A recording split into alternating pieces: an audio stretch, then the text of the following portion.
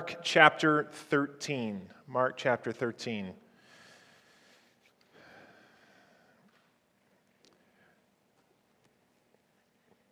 As you're turning there, you may have heard about this story about a radio program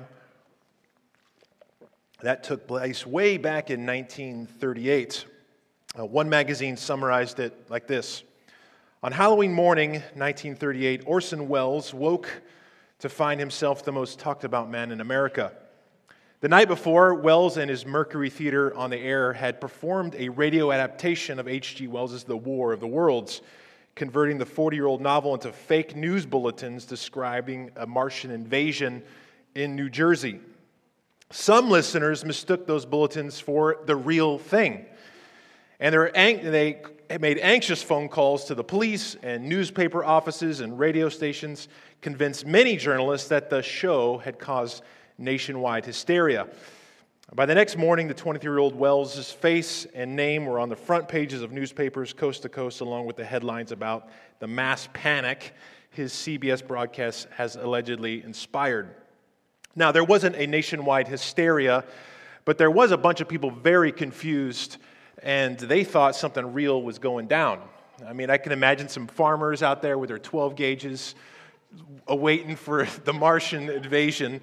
But apparently, as the show was wrapping up, the live show, it was flooded with journalists and police, and he was quite in hot water.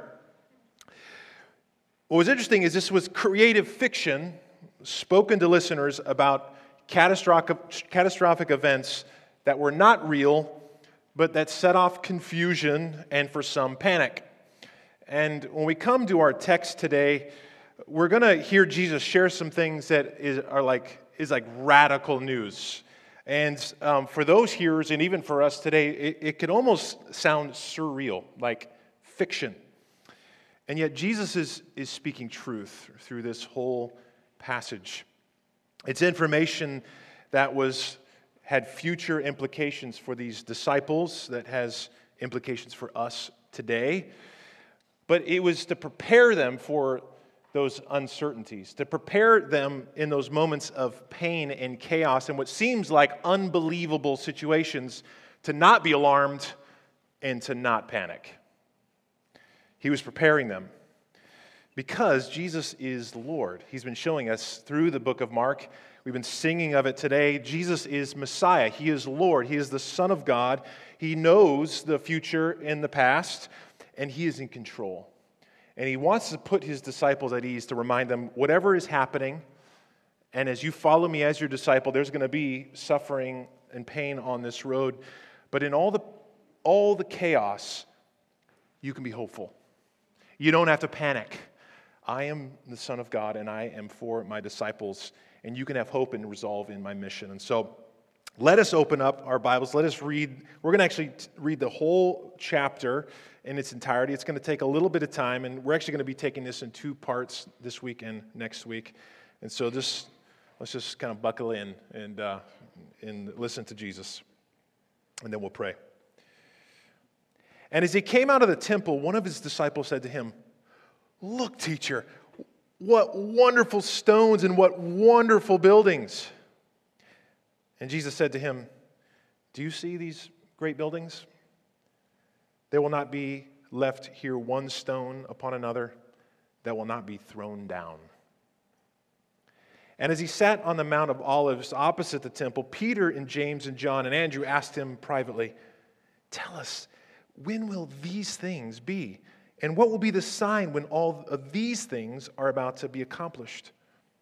And Jesus began to say to them, "See that no one leads you astray. Many will come in my name, saying, 'I am He,' and they will lead many astray. And when you hear of wars and rumors of wars, do not be alarmed. This must take place, but the end is not yet. For nation will rise against nation, and kingdom against kingdom. There will be earthquakes in various places. There will be famines. But these are but the beginning of the birth pains. But be on your guard.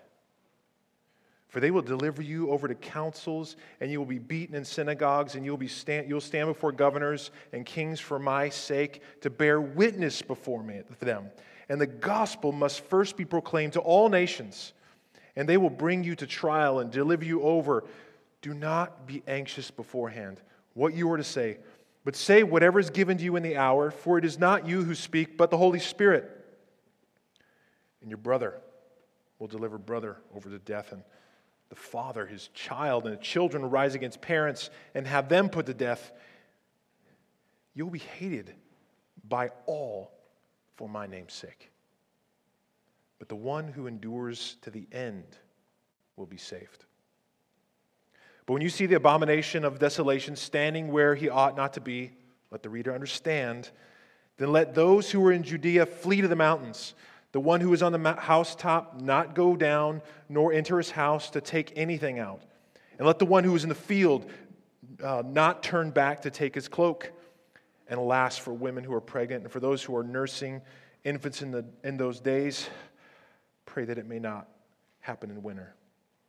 For in those days there will be such tribulation as has not been from the beginning of the creation that God created until now and never will be. And if the Lord had not cut short the days, no human beings would be saved. For the sake of the elect whom he chose, he shortened the days. And then if anyone says to you, look, here is the Christ, or look, here he is, do not believe it. For false Christs and false prophets will arise and perform signs and wonders to lead astray, if possible, the elect. But be on guard. I have told you all things beforehand. But in those days, after the tribulation, the sun will be darkened, and the moon will not give its light, and the stars will be falling from heaven, and the powers in the heavens will be shaken. And then you will see the Son of Man coming in clouds with great power and glory. And then he will send out the angels and gather his elect from the four winds and from the ends of the earth to the ends of heaven. From the fig tree, learn its lesson. As soon as its branches becomes tender and puts out its leaves, you know that summer is near. So also, when you see these things taking place, you know that he is near, at the very gates. Truly, I say to you, this generation will not pass away until all these things take place. Heaven and earth will pass away, but my words will not pass away. But concerning that day or that hour, no one knows. Not even the angels in heaven, nor the Son, but only the Father. Be on guard. Keep awake. For you do not know when that time will come. It is like a man going on a journey when he leaves home and puts his servants in charge, each with his work, and commands the doorkeeper to stay awake. Therefore, stay awake. For you do not know when the master of the house will come in the evening, or at midnight, or when the rooster crows, or in the morning, lest he come suddenly and find you asleep. But what I say to you, I say to all, stay awake. Let's pray.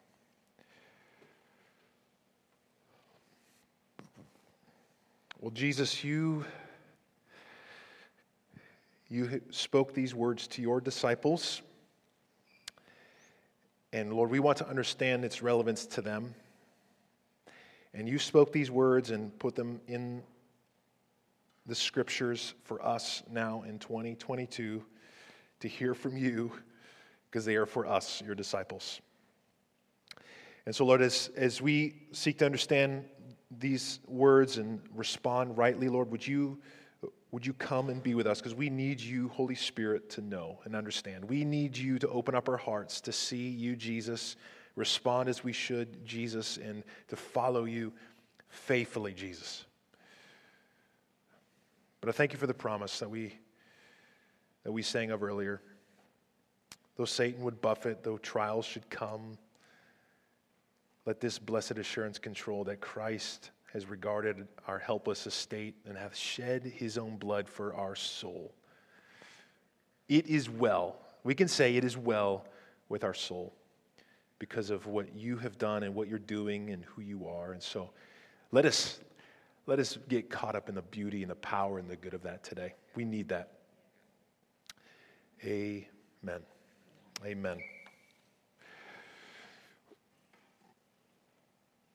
Well, one scholar called this chapter 13, a labyrinth of scholarly interpretations.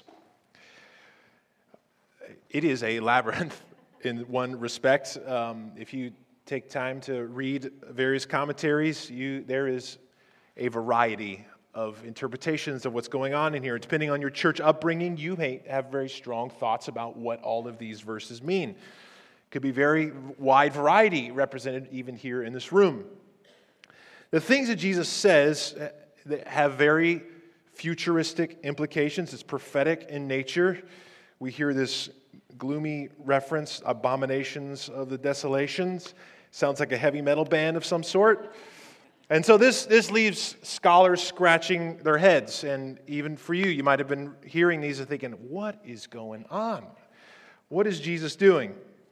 Well, the interpretive struggle here is in this chapter is that there are parts that Jesus shares with his disciples that have direct, near implications for them in their lifetime and history. And then there are other parts that have sound like super future implications, pointing to something out there, maybe the one day, pointing to Jesus' return. And then there's ways that these words function for every disciple of every time. Well, we're not going to answer all the questions this morning. I have like 30, 40 minutes to go through this text, and we're not going to scratch all those itches. But there are some things that are clearer than others, other things that are not so much, and we're just going to do our best to sort of open hand those things and not get caught up in a labyrinth. Because I don't think Jesus gives us his word so that we're caught up in a labyrinth and we don't know where to go. I think the Lord wants to help us to hear from him by the Spirit, and we're going to trust that he does that. So one of the reasons we're going to do this in two parts. And so one of the important things to do when we start trying to understand the Scriptures, an interpretive key for all Scriptures, is we begin with what we call the then and there. We don't jump to here and now, like, what should I do with this? We say, well, Jesus, why did you say that to those 12 disciples or those 4 there in that moment? And what did it mean for those first hearers, those who heard the Gospel of Mark that Mark was writing to, those first readers and hearers? So we're going to begin there, and we're going to start with just where does Mark 13, this chapter, land and what has been happening, unfolding of what Jesus has been doing. So a little bit of a snapshot here. Jesus entered back in chapter 11 into Jerusalem, and things have really slowed down in the Gospel of Mark. So far, since chapter 11, this has only been a few days. It is leading up to his crucifixion on the end of the week. And he's had numerous conversations and interactions, and they've all been taking place near or in the temple there in Jerusalem, where the center of Israel's worship is, the relationship to God. And there's these encounters with religious leaders and authoritative groups. And Jesus has declared that this temple, there's judgment coming upon this temple. Remember the fig tree? There is now an end to it as a place and the center of God's worship and where people would access God himself. Jesus has declared himself Messiah. He is going to be that place. And there is judgment coming because they are rejecting him as Messiah. So Jesus has been teaching his disciples through all of this process that he is the Messiah, and he doesn't want them to be disillusioned when they're following him as his disciple. When they follow him, is it going to be some erected or earthly kingdom where he's going to sit on a throne and it's going to be some political manifestation? They are going to suffer as they follow him as his disciple. He's preparing them, and that's what he's doing in this text. I think this is what believe Jesus is after. His disciples are to keep trusting and following him as Messiah in a world of calamities or sufferings for his sake while proclaiming his gospel all the way till the end. After Jesus dies, after he resurrects and he ascends, there is not going to be bliss for his disciples. Hard things are going to follow for his disciples. They're going to pick up crosses like his own to follow him. And there are things that these 12 disciples are going to encounter, other disciples that were around that would hear, and those first hearers and readers of Mark, he was preparing them for. And we will get to understand that there are things for us in 2022, and there are things here that have been serving disciples since then as well in all times. So let's start with there, and let's see where we go. Verse 1, so they are leaving the temple. Remember, this is a continuation of all that's been happening at the temple, and now they're leaving the temple. They're walking out of the temple, and once again, the temple is the subject, except Jesus is on his way out. I don't know, we could imply that he's done. Things are done here with this. And one of the disciples, an unnamed disciples, says, "Look, teacher, what massive stones." He's just enamored with the beauty of this place. What magnificent buildings.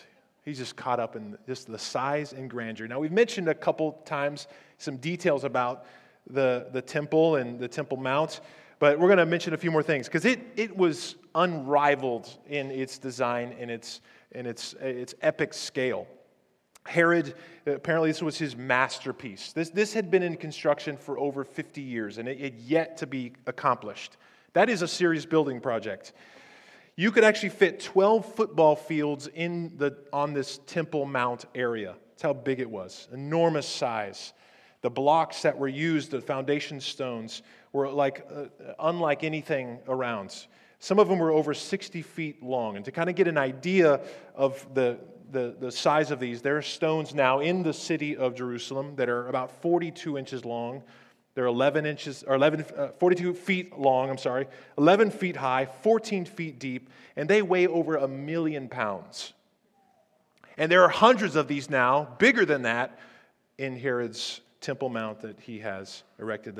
The royal portico, which is sort of the entrance to this, there are these massive columns with these Corinthian capitals on top of them. It said that it would take 3 men, armed like hand to hand, to get around the size of these columns, and they're all over the place. 40 feet in the air, beautiful cedar paneling, just lifted and rise above everything else. Just this spectacle.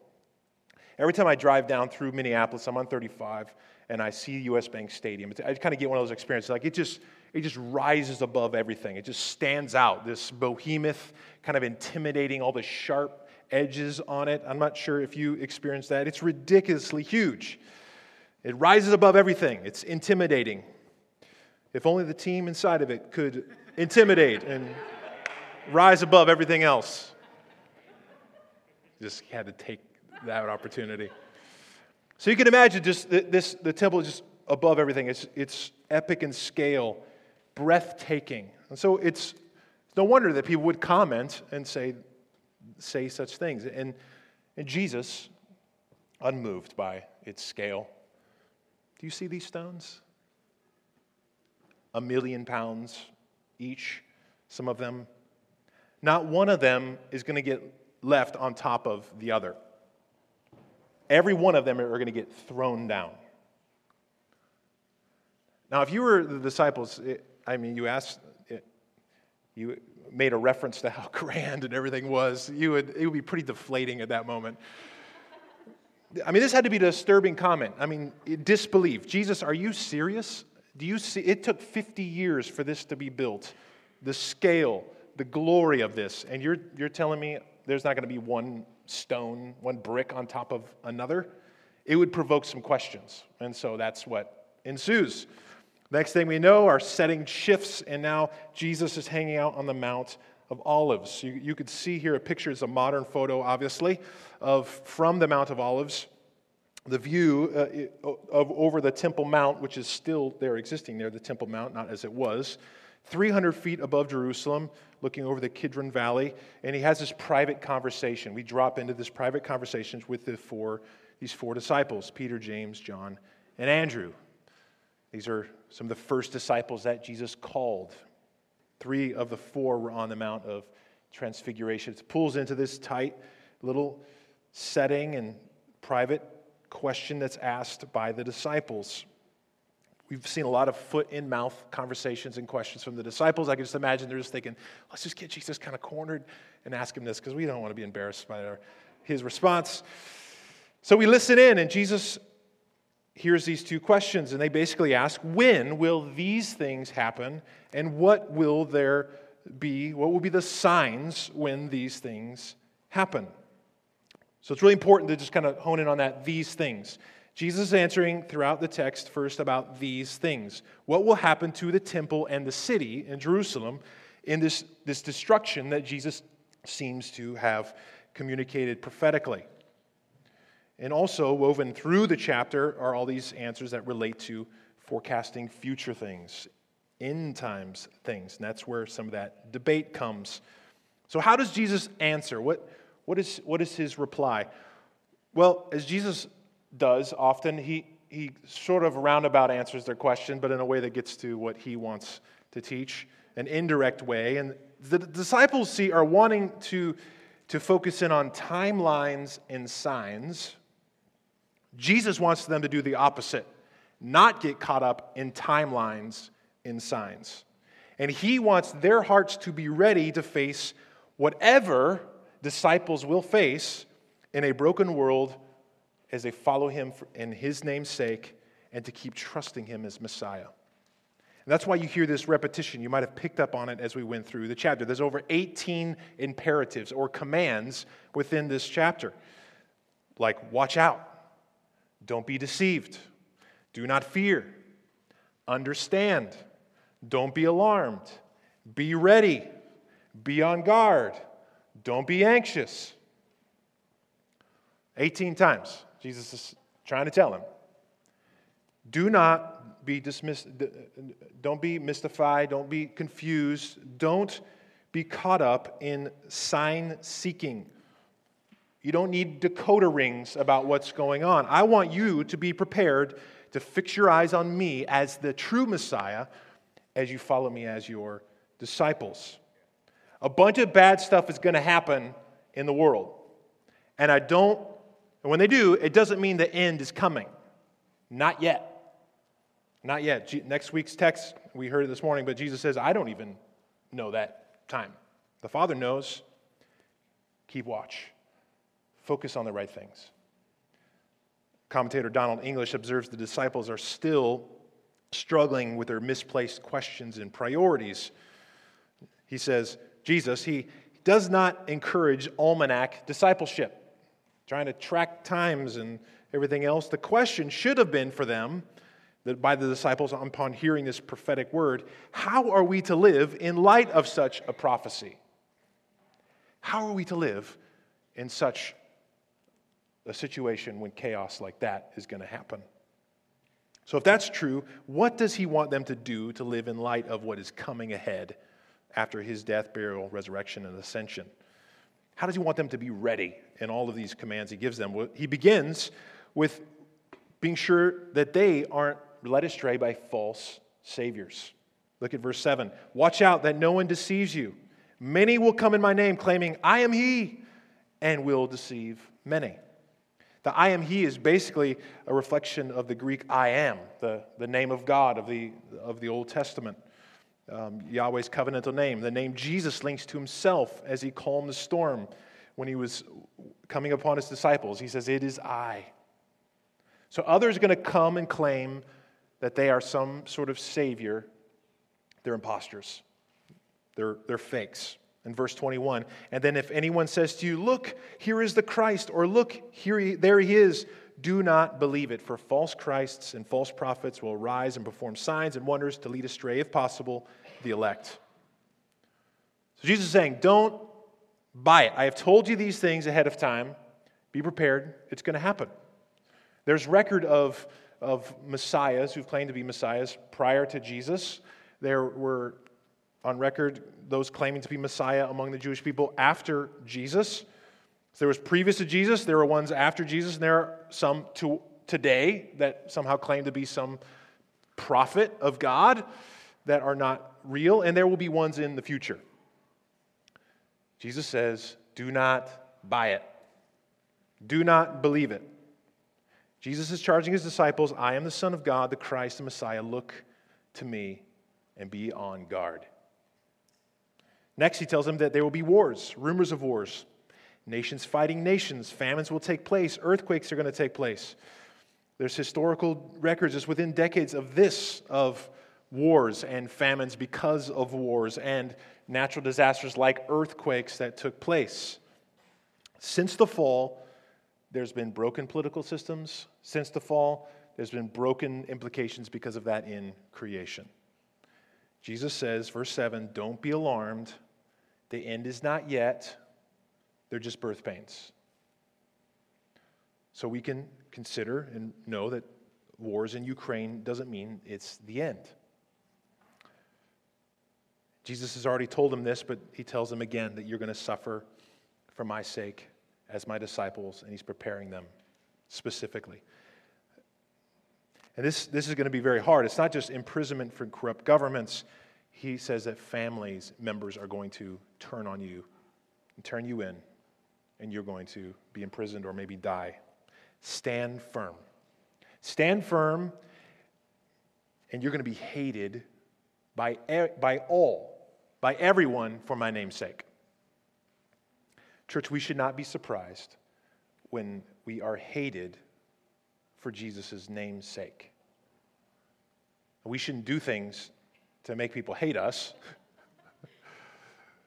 But when it's for Jesus' sake, his name's sake, we are in the midst of these words, Jesus saying, you're mine. You're my disciple. And he tells them that in this crucible of persecution, it's going to give opportunities for you to witness about who I am. You're going to testify of my gospel. We know that this suffering is going to come down the pipe. We just look to the book of Acts, and we see all of these things begin to unfold. The apostles in Acts 12, we see it was about the time that King Herod arrested some who belonged to the church, intending to persecute them. He had James, the brother of John, put to death with a sword. And when he saw that this met with approval among the Jews, he proceeded to seize Peter also. We see narrative after narrative, story after story of those things unfolding. Through suffering, through persecution, God will use it to give opportunity to preach and witness about his gospel. That's what he tells them in verse 10. And the gospel must first be preached to all nations. Jesus' priority is that his good news would go through his disciples to all the world.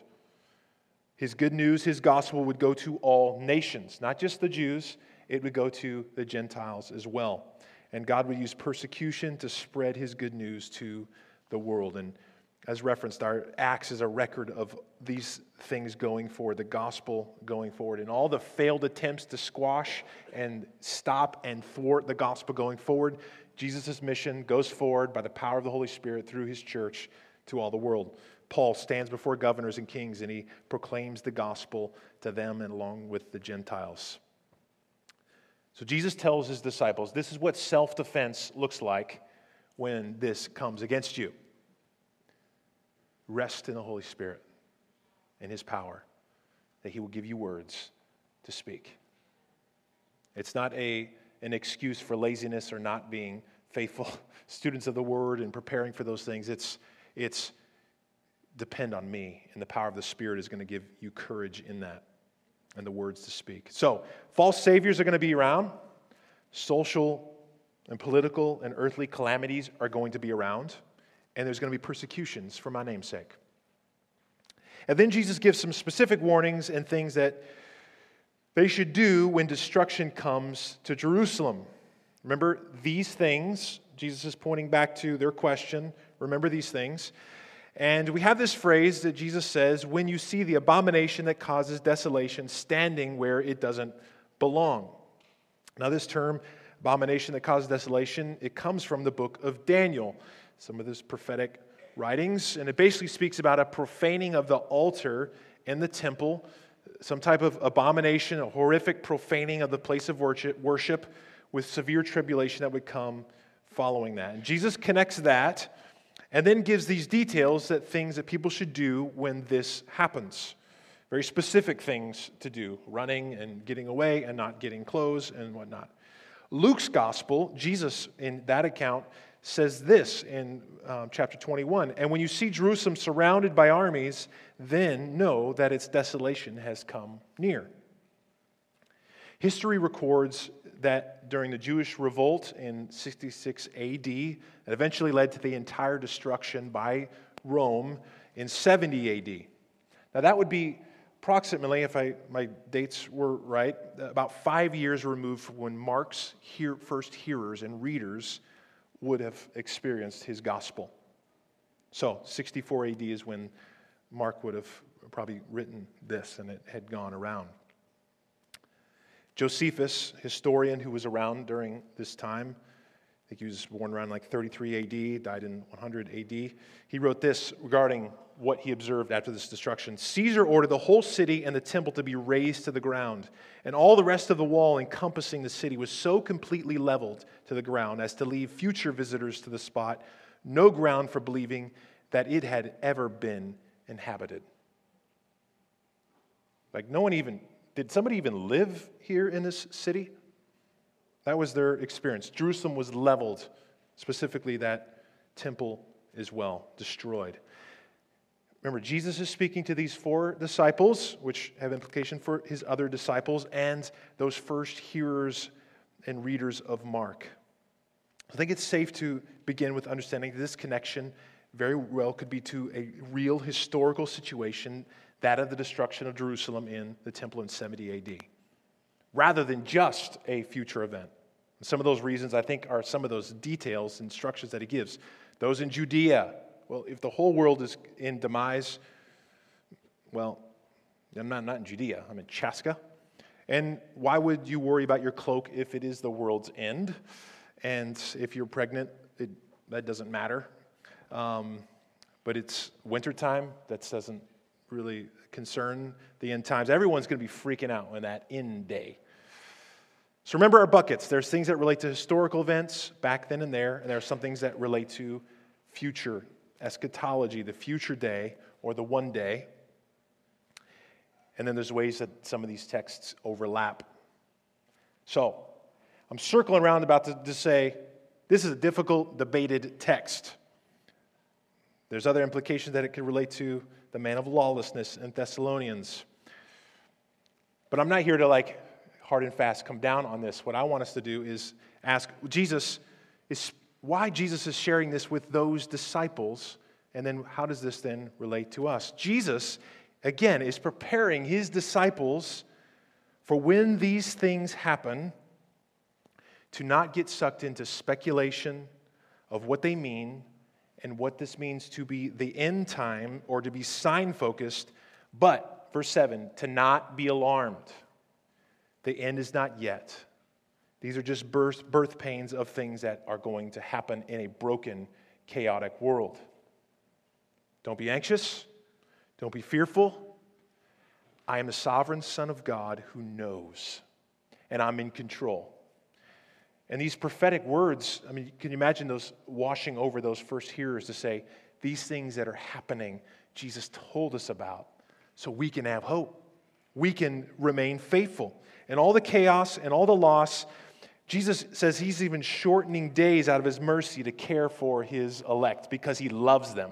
He wants his disciples, to verse 9, be on guard. Be on guard. So they needed to hear that.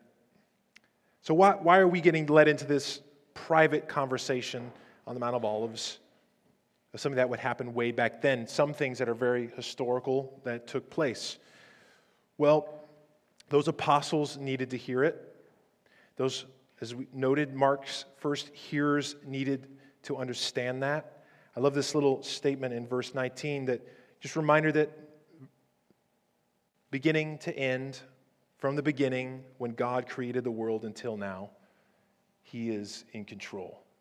There's not an atom running loose in the universe that God is not in control of. Sovereign control over all creation and all powers and all governors, and he cares for his sheep. He cares for his elect, and he speaks words of preparation and promise and protection over them so that they could remain faithful.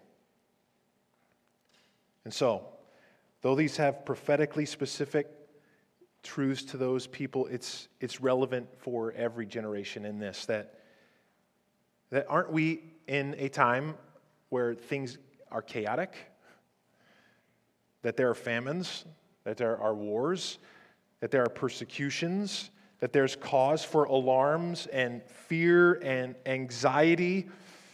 There is an increased intensity towards those who claim Christ to stay faithful to His name and to His word. Are we not tempted to look around at false hopes and things that the world would offer to us, people or things, as saviors and messiahs for our plight and situations?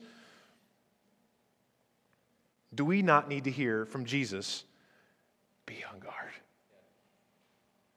Be on guard. Be watchful. Be alert. Don't be led astray. Don't get your eyes caught up on things that are not me. Teacher and author James Hamilton writes about how this can take shape in our modern time so we can discern for our own hearts our misplaced hopes. He says this: Jesus spoke these things to those who follow Him so that they could be able to tell the difference between the real gospel and satanic false promises made by those who want to change the world into a utopia where Jesus is not Lord. A dream world where the good news is not that Jesus died and rose again to bring us to God, but that people are now healthy because the messiahs have fixed the healthcare system, or differences reconciled because the thought police enforce correct speech, or peace in our time, a world hunger ended, and third world debt relief accomplished, kingdom come without Jesus. To all the false hopes, Jesus says, don't be deceived. Not that many of these things are good. We would want working healthcare systems. We would want hunger to end. We want people to work towards peace in our world. But there will not come a utopia that comes by man-made things, that is empty of the gospel ultimately. Jesus is our hope, saints.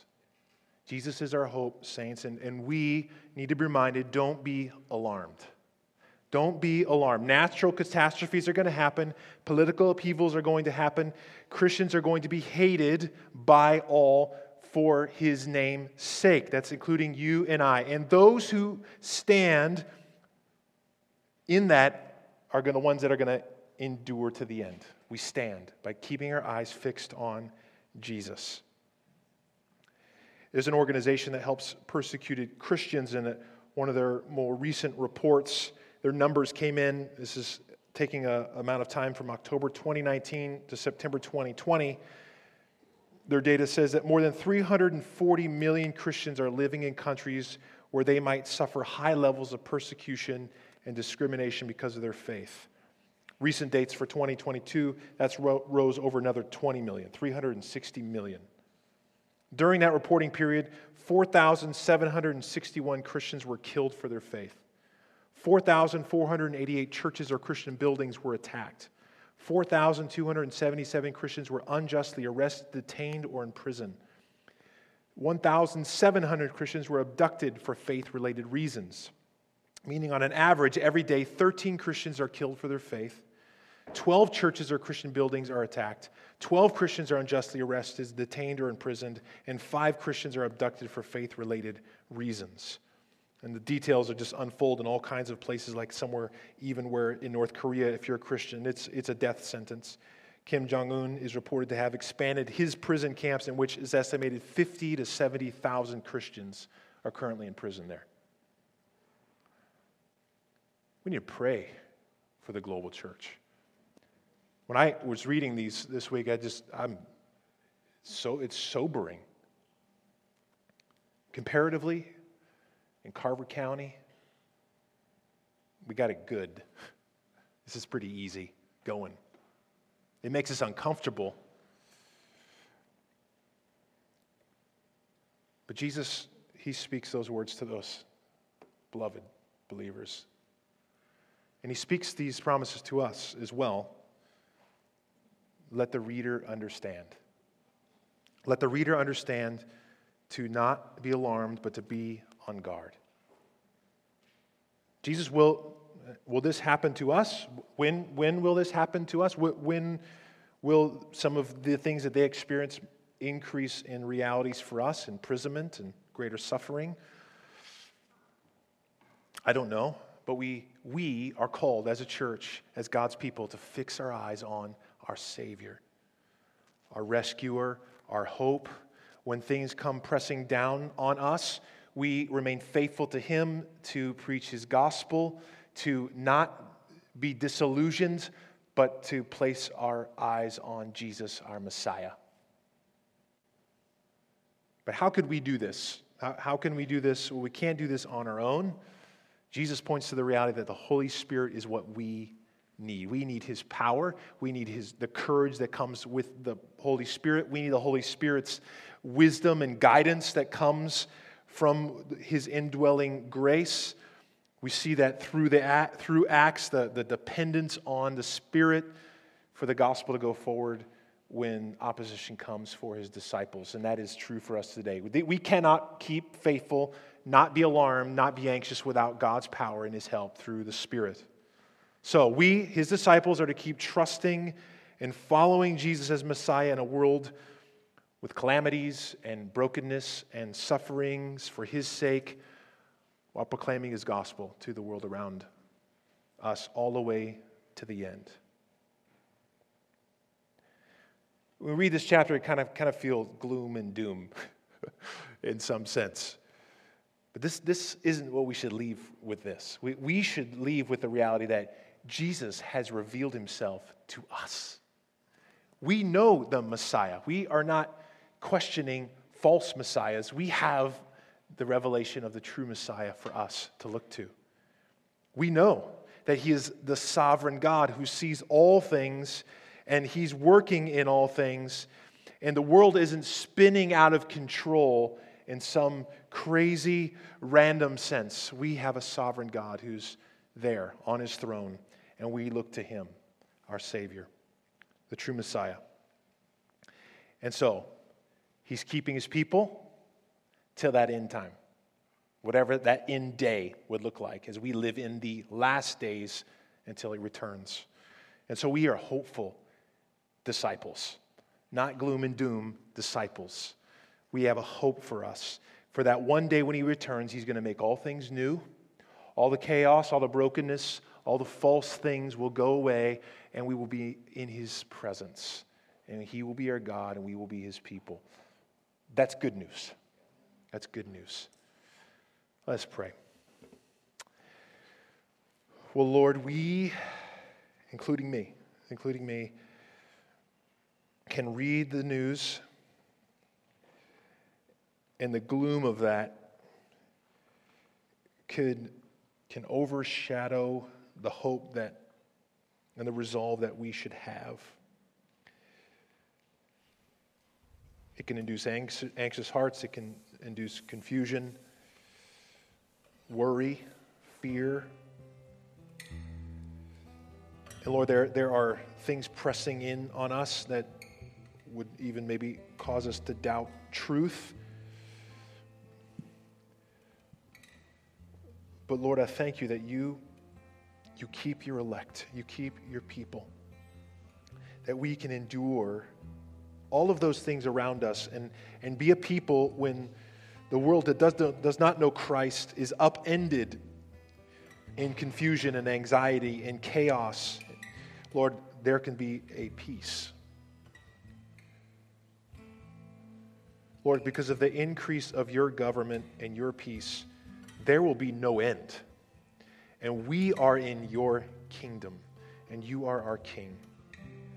And so I pray, Lord, for our hearts. It has been prayed earlier today that there would be an increased, by Your Spirit, strength and power for our hearts to be a people that are on guard, that have resolve, that are awake, but we're able to experience a peace that comes with knowing that You are our Savior, knowing the end from the beginning. You are the way, the truth, and the life, Lord, and You are with us. And there is a one day when all this is going to go away, and we look forward to that day. We say, "Come, Lord, quickly." But we are Your people. And so help us to be resolved. Help us to be grounded in that peace. And help us to keep our eyes fixed on You, Jesus. Amen. Amen.